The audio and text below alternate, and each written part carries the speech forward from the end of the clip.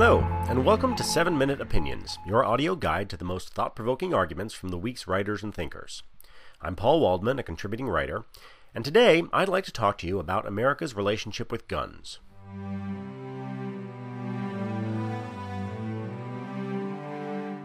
First, let's go back to where all this started, the Second Amendment. When the Founding Fathers wrote and debated the Constitution, and the idea of a right to bear arms came up, they weren't thinking about guns as an everyday tool. That's clear because the Second Amendment puts guns in the context of a well-regulated militia being necessary to the security of a free state. And you also have to remember that firearm technology was so different then. If a ruffian tried to steal a sack of grain from your barn, it wouldn't do much good to say to him, "Stand fast, you vile rogue, whilst I pack my musket, and prepare to deliver a ball of lead to your thieving hindquarters." But, in the time since, we've made a national bargain on the issue of guns. When it comes to all of our basic rights, we actually make bargains all the time.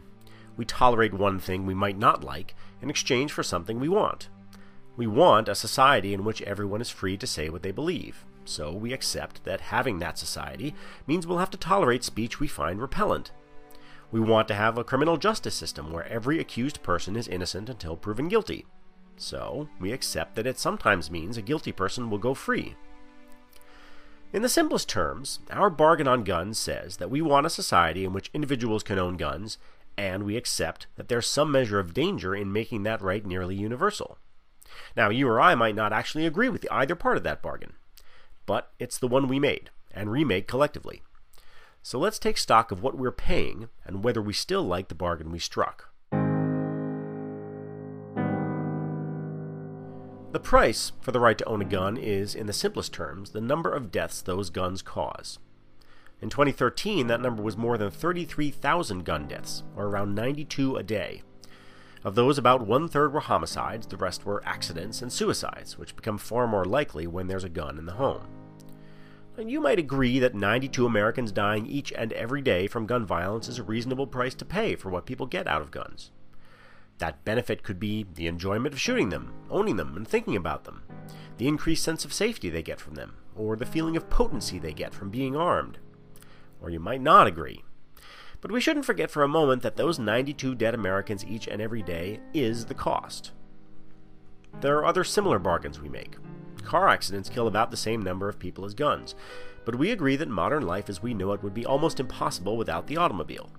We've improved safety features and discouraged and punished drunk driving to bring that cost down. However, most of us are willing to say that it is indeed a terrible toll, but the benefits outweigh the costs. On other issues of public safety, we act very differently. When it came to terrorism, we decided that to forestall even the tiniest chance of an attack, we would make all kinds of alterations to our lives. We'd allow the government to track our phone calls, submit to all manner of absurd requests when boarding planes, or spend hundreds of billions of dollars on a secretive new security state. That all happened because 3,000 Americans died. By comparison, it takes about a month for 3,000 Americans to be killed by gunfire.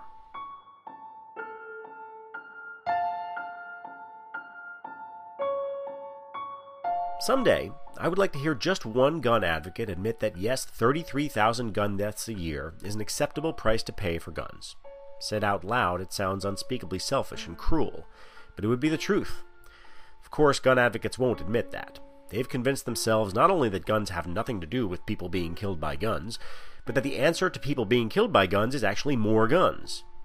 And sure, it would be sane to argue that, for example, a particular shooter might have been stopped sooner if one trained person with a gun were there to fire back.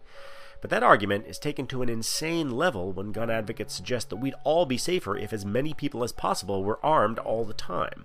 If gun advocates were correct in their claim that the more guns there are in circulation, the safer everyone is, then America would be the safest advanced country on Earth. But of course we aren't.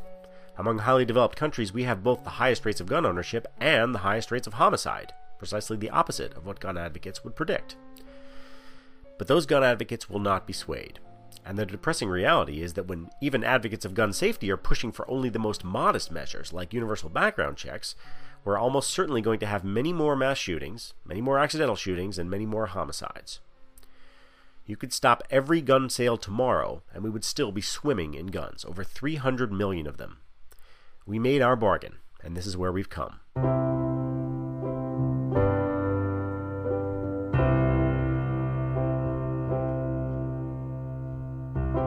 And that does it for this week's episode of 7-Minute Opinions.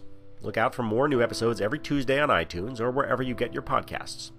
For more from this series or any of the week's podcasts, including 7-Minute Explainers and This Week I Learned, go to theweek.com/audio. And if you like what you hear, subscribe, tell your friends, or give us a rating or a review on iTunes. I'm Paul Waldman, and thanks so much for listening.